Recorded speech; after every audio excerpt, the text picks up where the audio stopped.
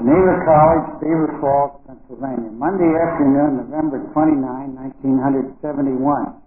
Bible 324, Biblical Archaeology, taking up chapter 6 in Blakelock's book, Archaeology and the Resurrection of Christ. In chapter 5 of Blakelock's book, questions 66, 67, 68. Is that right?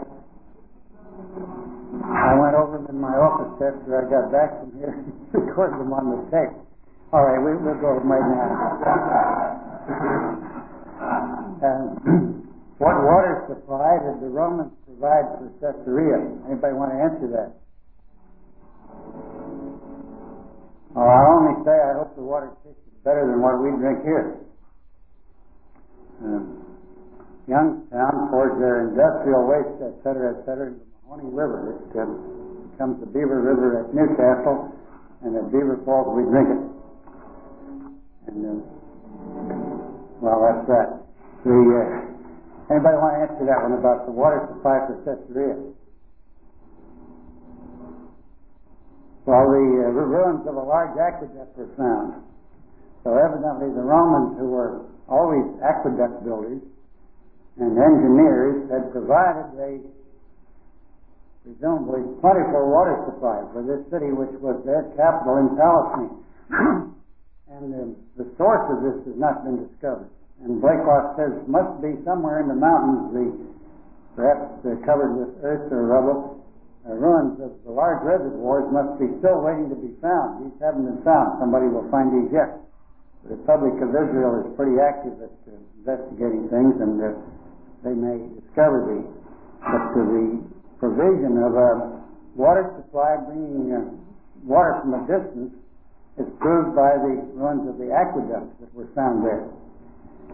And 67, the pavement, quote unquote, mentioned in John 19:13. This was where Pilate went out to pronounce judgment on Jesus. The pavement, this was evidently a name of a part of the city there, or part of the Roman headquarters. And this was underneath, or a part of the Tower of Antonia, which was north of the temple area, and the ruins of it today north of the what would be the temple area, the Mosque of Omar, Dome of the Rock. And there, many feet under the present day ground surface, Blakelock says, I believe, about 20 feet, they found this place where Pilate's judgment seat was, or at least where he came out. You see, it was the preparation of the Passover, and the Jews wouldn't go into his office on that day. They could have an innocent man crucified, but they wouldn't defile themselves going into a Gentile's office. And so he came out to this place, the pavement, and this was found, and that many feet underground. And then further back, underneath the ruins of the Castle of Antonia, question 68, a pavement, a paved area marked off for some kind of game, evidently played by the Roman soldiers when they were off duty.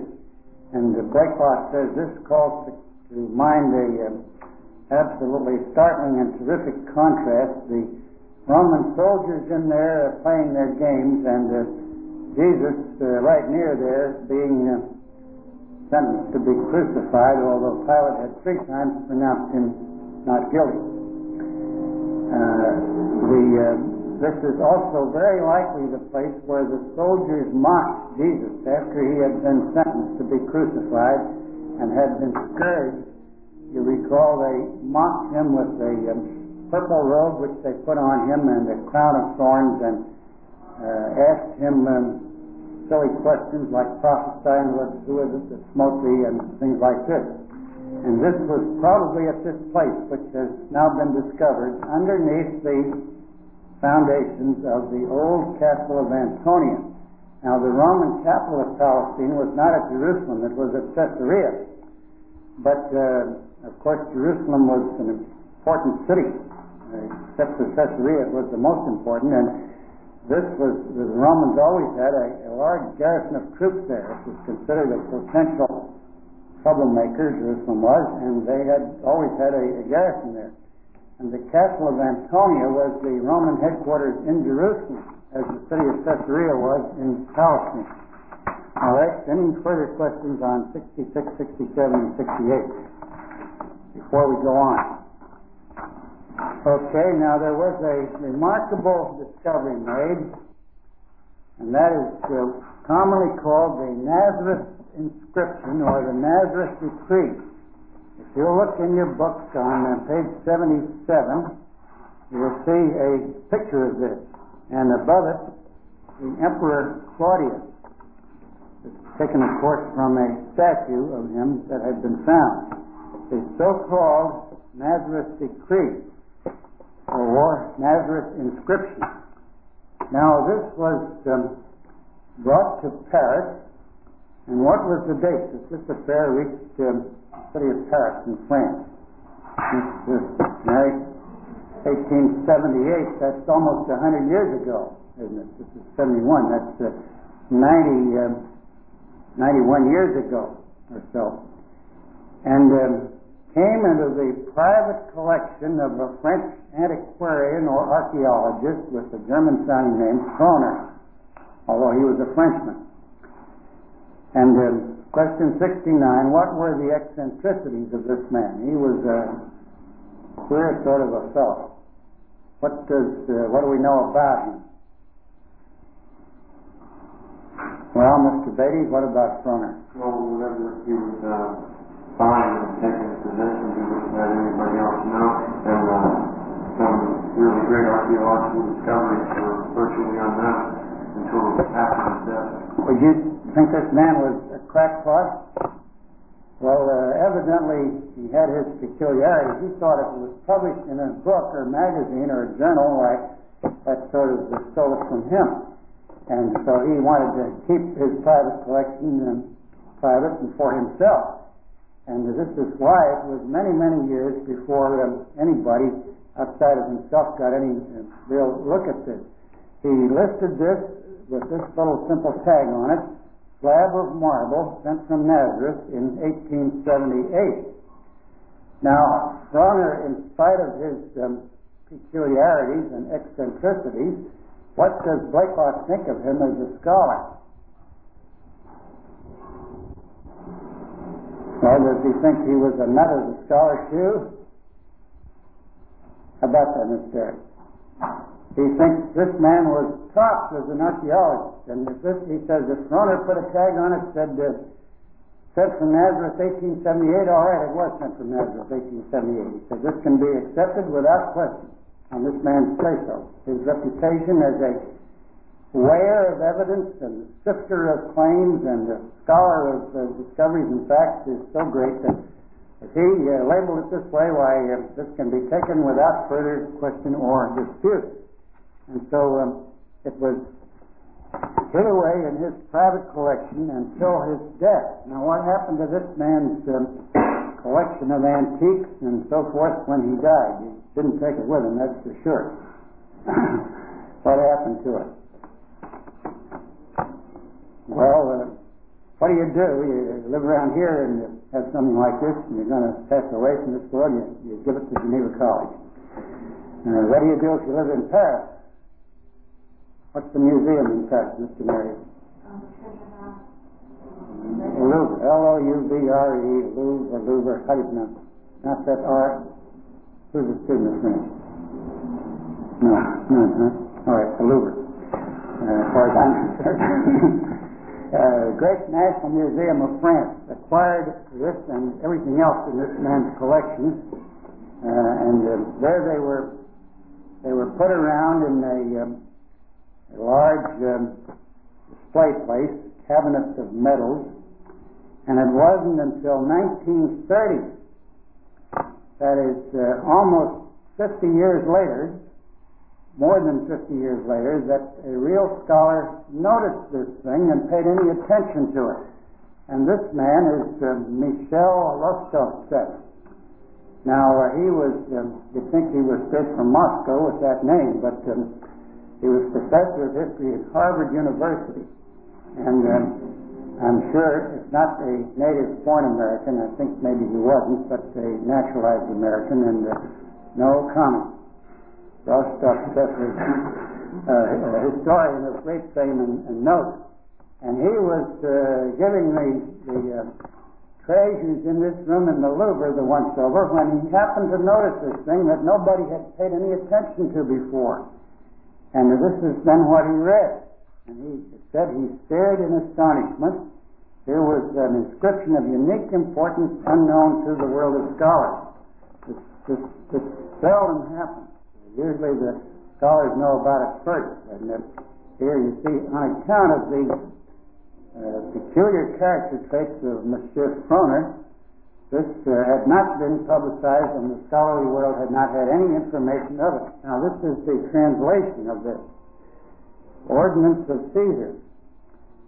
Question 70. It is my pleasure that graves and tombs remain undisturbed in perpetuity for those who have made them for the cult of their ancestors or children or members of their house. If, however, any man lay information that another has either demolished them or has in any way extracted the buried or has maliciously transferred them to other places in order to wrong them or has displaced the ceiling of other stones, against such a one I order that a trial be instituted as in respect of the gods, so in regard to the cult of mortals. For it shall be much more obligatory to honor the buried. Let it be absolutely forbidden for anyone to disturb them.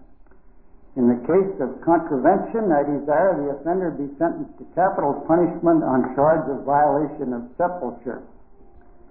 Now, that's a remarkable document, and we'll see more about it in a little bit. Rostov-Steff called this to the attention of a French Catholic scholar who was interested in ancient studies, the Abbé Coumont.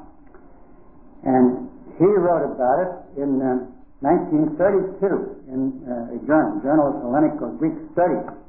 And this has been greatly discussed since then, but this began in 1932. And you see it was 1930 that Rostov-Steff discovered this in the French National Museum or the Louvre.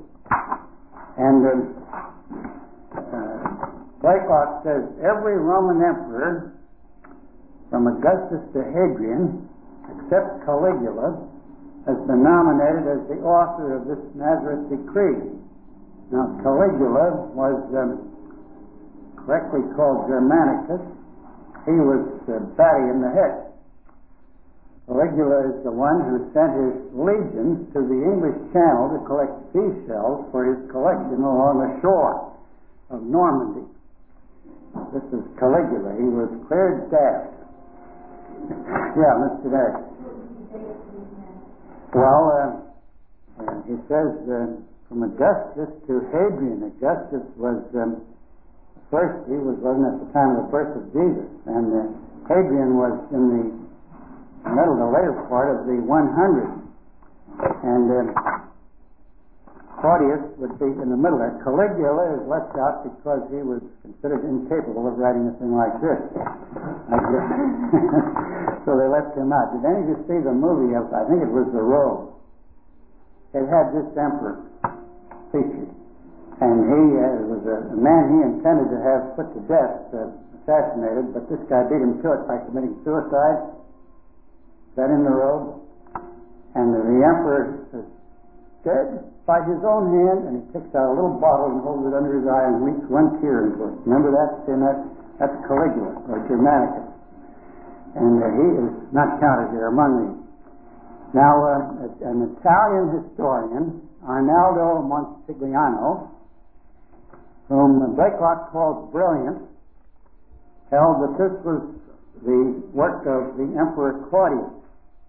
And the rest of Blakelock's discussion of this is backing this up and claiming that this is correct, that Claudius was the author of this.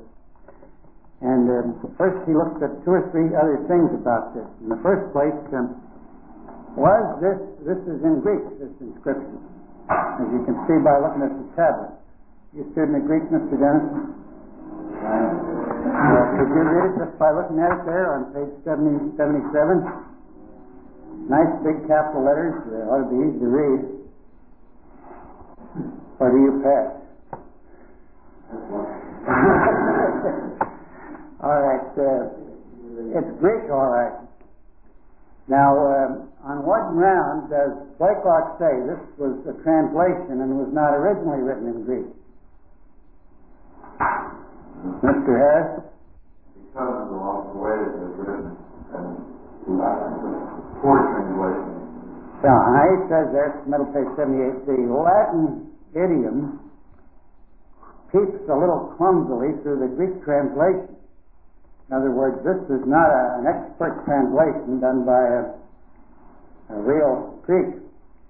And therefore, presumably, this came from Rome to Palestine in Latin. But who speaks Latin in Palestine, at least in those days? Nobody but Roman officials. But Greek, all educated people knew, as well as, of course, Aramaic or Hebrew. And so this was translated into Greek so that the people it was meant for could read it and see it. But clumsily done by somebody who was presumably not himself a Greek, or to whom Greek was a learned or second language. And it was put into Greek for the bilingual inhabitants, that's Aramaic and Greek, of Palestine or Nazareth, and done by some secretary of the Roman government. Now, that's in the first place. This bears the marks of being a translation and not an original. Next, we have the question raised, why can this not be properly called a decree? Now, what Roman emperors put out is called decrees, usually. If they want somebody to do something, be sure it gets done, it's a decree. It starts out saying ordinance of Caesar. But what is the difference between a decree and a rescript? Or are they two names for the same thing? Mr. Mary?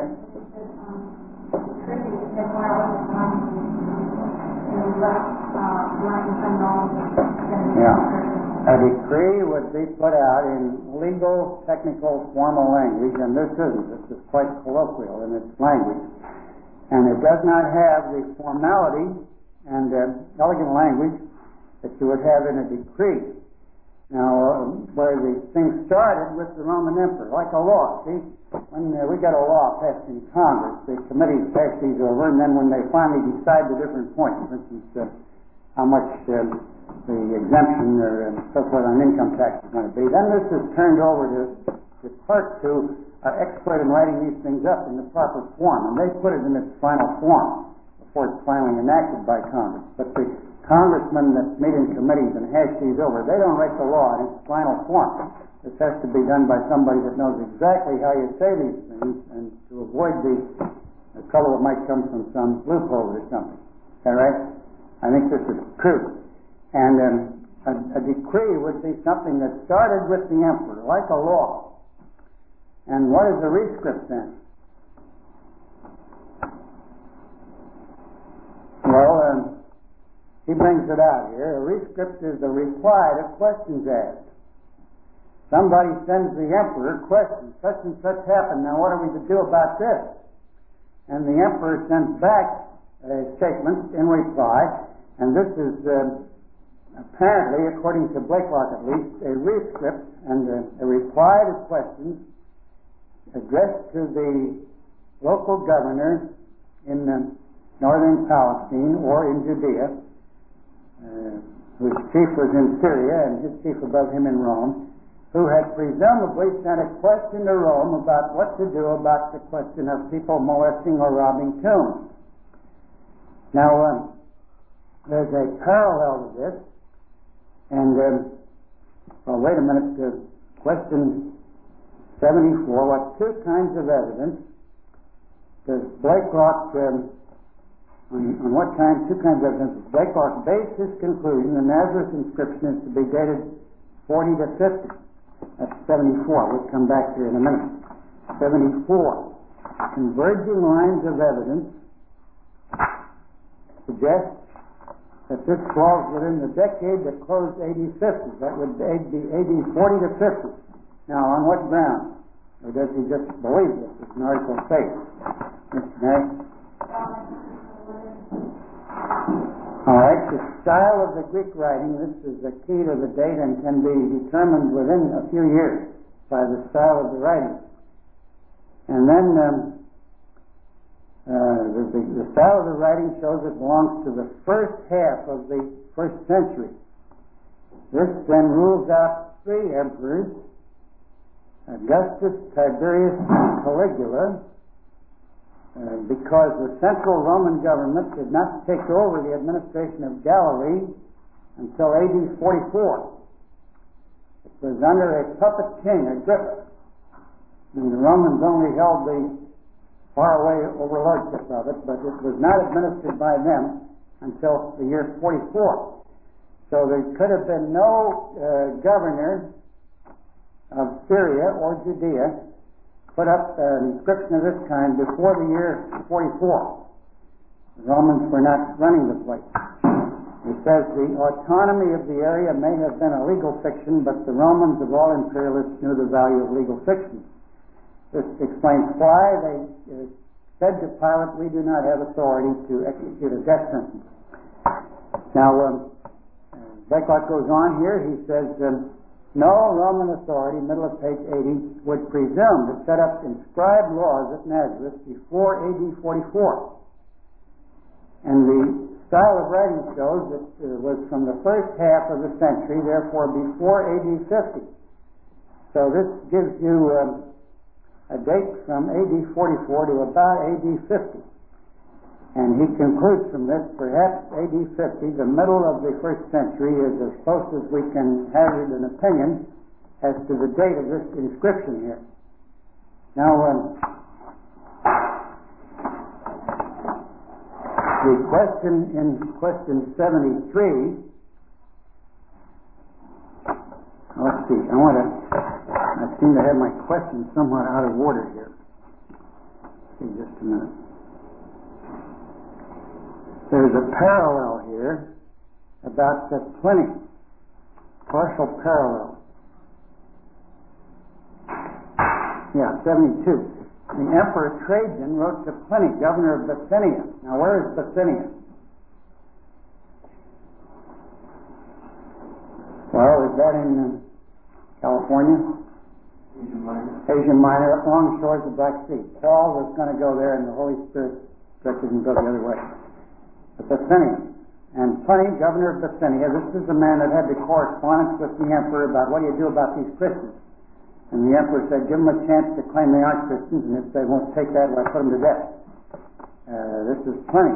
He was a profuse and persistent letter writer. He must have bothered the emperor quite a bit. He was forever the big book of the questions that Pliny sent to the Emperor Trajan, and Trajan's reply.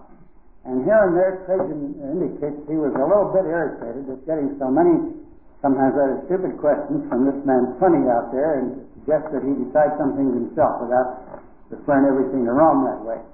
And so Pliny had evidently sent the emperor a question. This is given on the top of page 79. This is Pliny's question, and then Trajan's reply is a rescript.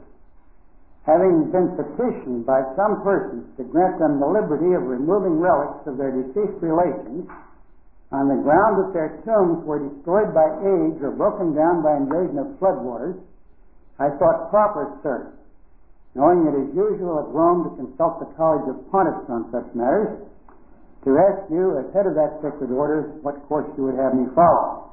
In other words, somebody wants to move a grave from the cemetery to some other place. Do I let him do it or not? And he writes to the emperor to ask what answer to give people like that.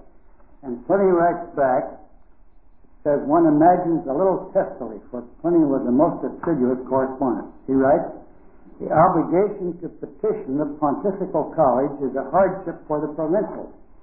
In other words, you're too far away. This is too difficult to expect you to carry out that protocol.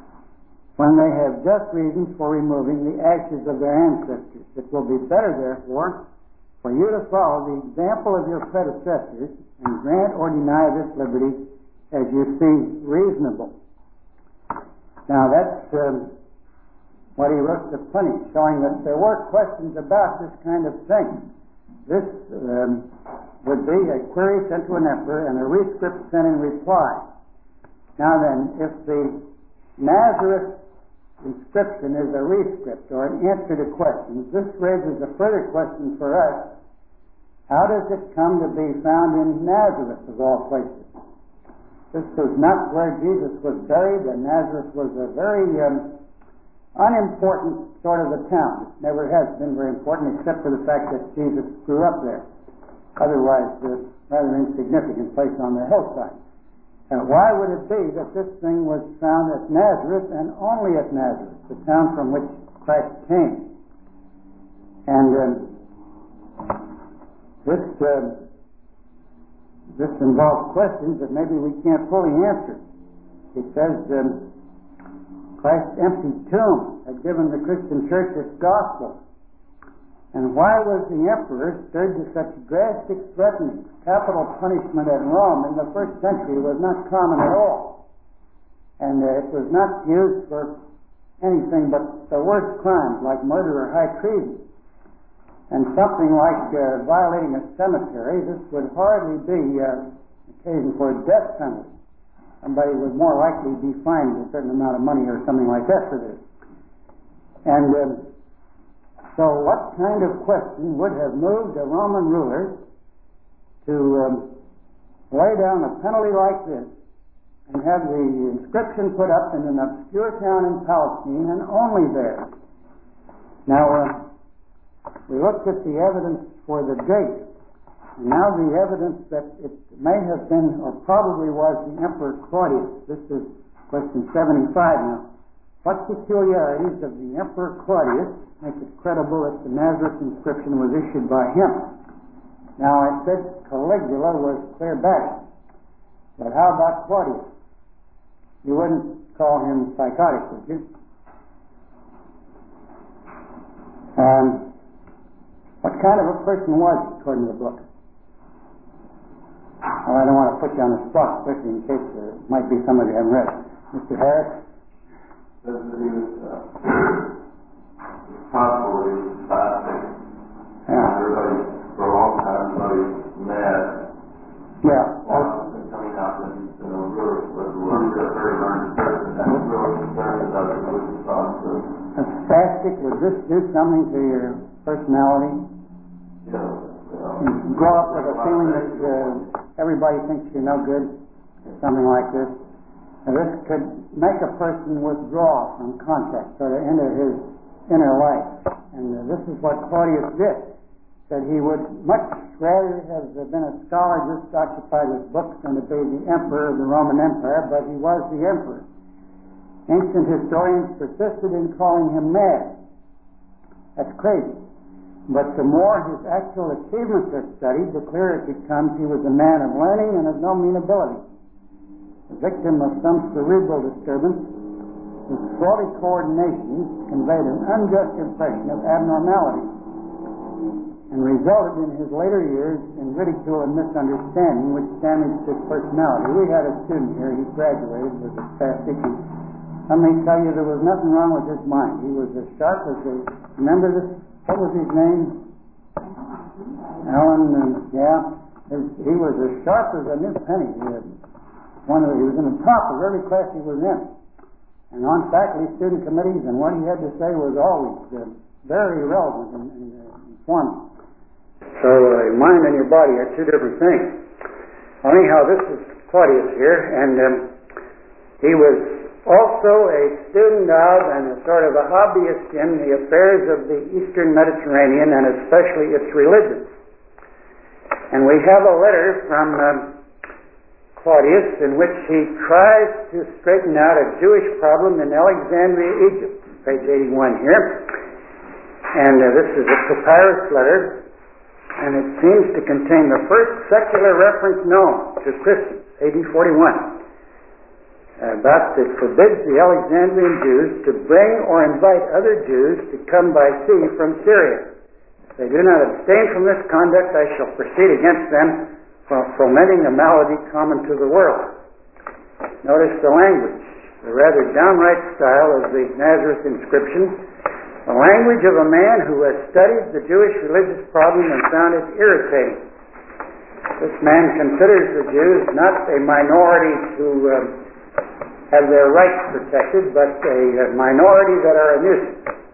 There are always some trouble going on where the Jews are, and there's always, I'm not saying that myself, that's what Claudius said, and always wanting preferential treatment or exceptions to laws and so forth. They wangled exceptions. They didn't have to serve any work in the Roman army. They were exempt from military service, and they could not be required to violate their Sabbath, and had a whole series of preferential exceptions made for them. And so Claudius evidently considered the Jews a bother and a nuisance. Now this is mentioned in the book of Acts, and two Roman historians confirm it, so there's no question about it. AD 49, he expelled all Jews from Rome. This was when Priscilla and Aquila left Rome to go to Corinth because they were Jewish, and Claudius had expelled all the Jews from Rome. They all had to leave. And the Roman historian Suetonius adds, Claudius acted thus because of rioting in the ghetto at the instigation of one Chrestos. Now, who is Chrestos? That's what Suetonius, this Roman Latin historian, says. Chrestos. What are you going to make of that? Well, according to Blakelock, what do we make of that? Is this to be an incorrect variant spelling of Christos, meaning Christ? Blakelock says yes. Otherwise, it must be someone else. The reference is obviously to Christ. Now, this Italian historian says that it is much easier to suppose that Christos here means Christos or Christ, than to hold that Suetonius mixed up two Greek words, Christos and Chrestos. And it is much more reasonable to suppose that it is a misspelling of the name Christos and refers to Christ. Now then, this lower paragraph on page 82 is the evidence about Claudius. The situation may therefore with much probability be thus reconstructed. In the 40s of the first century, the first Christian preaching was heard in Rome. Who preached first in Rome? Was Paul the first preacher of the gospel there? Well, Mr. Johnson? The letter to the Romans was written there before he'd ever been there. Mr. James? You did the letter when you wrote to Rome before you'd been there, and you were already Christian. Yeah, the letter to the epistle to the Romans, written from Corinth, apparently, by Paul, before he'd ever been there. He tells them there of his hope to get there. He also mentions by name a whole list of people there that he's probably met somewhere else in previous times, or knows about, desires to be remembered to them and so on in the last chapter, but he had never been in Rome. Therefore, there was a Christian church in Rome before Paul ever got there. Who preached the gospel first in Rome? Nobody knows. And there may have been Roman soldiers. Who preached the gospel first in England? Nobody knows either. But anyhow, there was a church there. And Blakelock says probably it began in the 40s, the first century. And the synagogue, Jewish synagogue, in bitter opposition. This led to tumults and riots between Jewish Christians and Jews who were not Christians, and perhaps later some Gentiles. The church in Rome, however, was predominantly a Jewish church for quite a while. Incidentally, for over 100 years, all the bishops or pastors of the church in Rome had Greek names, and Greek was evidently the language used in the services of the church. And after about 100 years, it shifts to Latin, and the bishops listed in the list of the popes have Latin names, and evidently the balance shifted, so that the Greek speakers were a small minority after that, and the Latin speakers a majority. Now this trouble, he says, rioting in the ghettos, is about one named Christ, who is claimed by his followers to have risen from the dead. So evidently the rabbis of the Jewish synagogue in Rome told the same old story that had been told on the Easter morning in Jerusalem. His disciples came and stole away his body. This doesn't hold water, but it'll do to put up in a debate or an argument with some people. Now, the result of this, Claudius was unable to settle the dispute between these different kinds of Jews over one Christos, who was said to have risen from the dead. And Claudius, unable to settle the dispute, did what, Miss Sarah? Banished all the Jews from Rome. You know, it's in one of Shakespeare's plays. A plague on both your houses. The Christian and the non-Christian Jews, and they're disputing about this, and this leads to some fanatical opposition by the non-Christian Jews, presumably. And the emperor is disgusted with this, and he can't get it settled, and you can't get to the bottom of it, apparently, and it doesn't make sense to him. Get them all out of here. So here is the rescript sent to the governor. Asked, what shall I do? And this is the probable origin of this Nazareth inscription. What shall I do? This is a hypothetical question addressed by the Roman governor in Palestine to Claudius the emperor. And a hypothetical reply: quench the trouble at its place of origin by a stern decree. And this would explain putting this Nazareth inscription up in Nazareth, and only in Nazareth. This was where the alleged leader of the Christians, who some claimed had risen from the dead, had first lived. And then this suggests two or three other things here that he mentions on page 83. The first is the Christian preaching in Rome began earlier than once supposed, and many years before the arrival of Paul. Second fact is the imperial action against the church must have begun with Claudius and not with Nero after the Great Fire in AD 64. You know, Nero is said to have played his fiddle while watching the fire as Rome burned. This is where we get the expression, the fiddle while Rome burns. And is suspected of having set the fire so he could have a fire to play his fiddle by. And he blamed it on the Christians. Now, what I know of Christians, they're not arsonists, and Nero, however, probably, or at least possibly, guilty of this awful deed himself, said the Christians, these antisocial people who are atheists and don't believe in the gods, set fire to the city of Rome. Now, according to Blakelock, persecution of Christians did not start with Nero, after all, but started with Claudius. And the stark fact, another thing here, the stark fact of the empty tomb was accepted by the foes of Christ. Now you see, the rabbis say his disciples stole his body away. This involves an admission that the tomb was found empty. And this is the whole point, the empty tomb. How come that tomb was found empty? Christ was buried in this cave, and a big stone rolled up, and it was sealed with an official seal, and a Roman guard placed to watch it. And on the morning of the first day of the week, it was open and empty. How could this be? Now, the story that the Jewish leaders told, his disciples stole his body away, involves an admission that the tomb at daylight was found empty. The soldiers also said this. His disciples stole his body away while we slept. I wonder, Mr. Thompson, could you be a good witness in court of something that happened while you were asleep? Well, this is false on the face of it, you see. Roman soldiers didn't sleep on duty anyhow, but if they did, what happened while they slept, they wouldn't know anything about it. How could they testify to this? And yet that's what they said. His disciples stole his body away while we slept. Obviously false on the face of it, on the basis of their own statement, and leaving the undisputed claim that the tomb was found empty. Now, the Nazareth inscription, this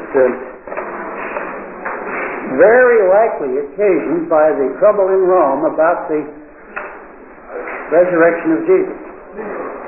And if not, what other explanation is there for this? You see, if we don't accept this explanation of it, that leaves this Nazareth inscription a complete mystery. What other explanation could we have to show whence this came? Now, we did not finish this chapter. The metaphorical evidence reference to the resurrection Jesus spoke of a grain of wheat falling in the ground and dying, and so it would live and bear much fruit. This is speaking of resurrection in figure of speech. What was found at Eleusis, where the Eleusinian mysteries were held near Athens, that suggests the same idea. It's purely formal. It's no real connection with Christianity at all. What did they find there? What was the symbol of this mystery religion? Sheaf of corn. Now that doesn't mean what we call corn. That means what Blakelock calls corn.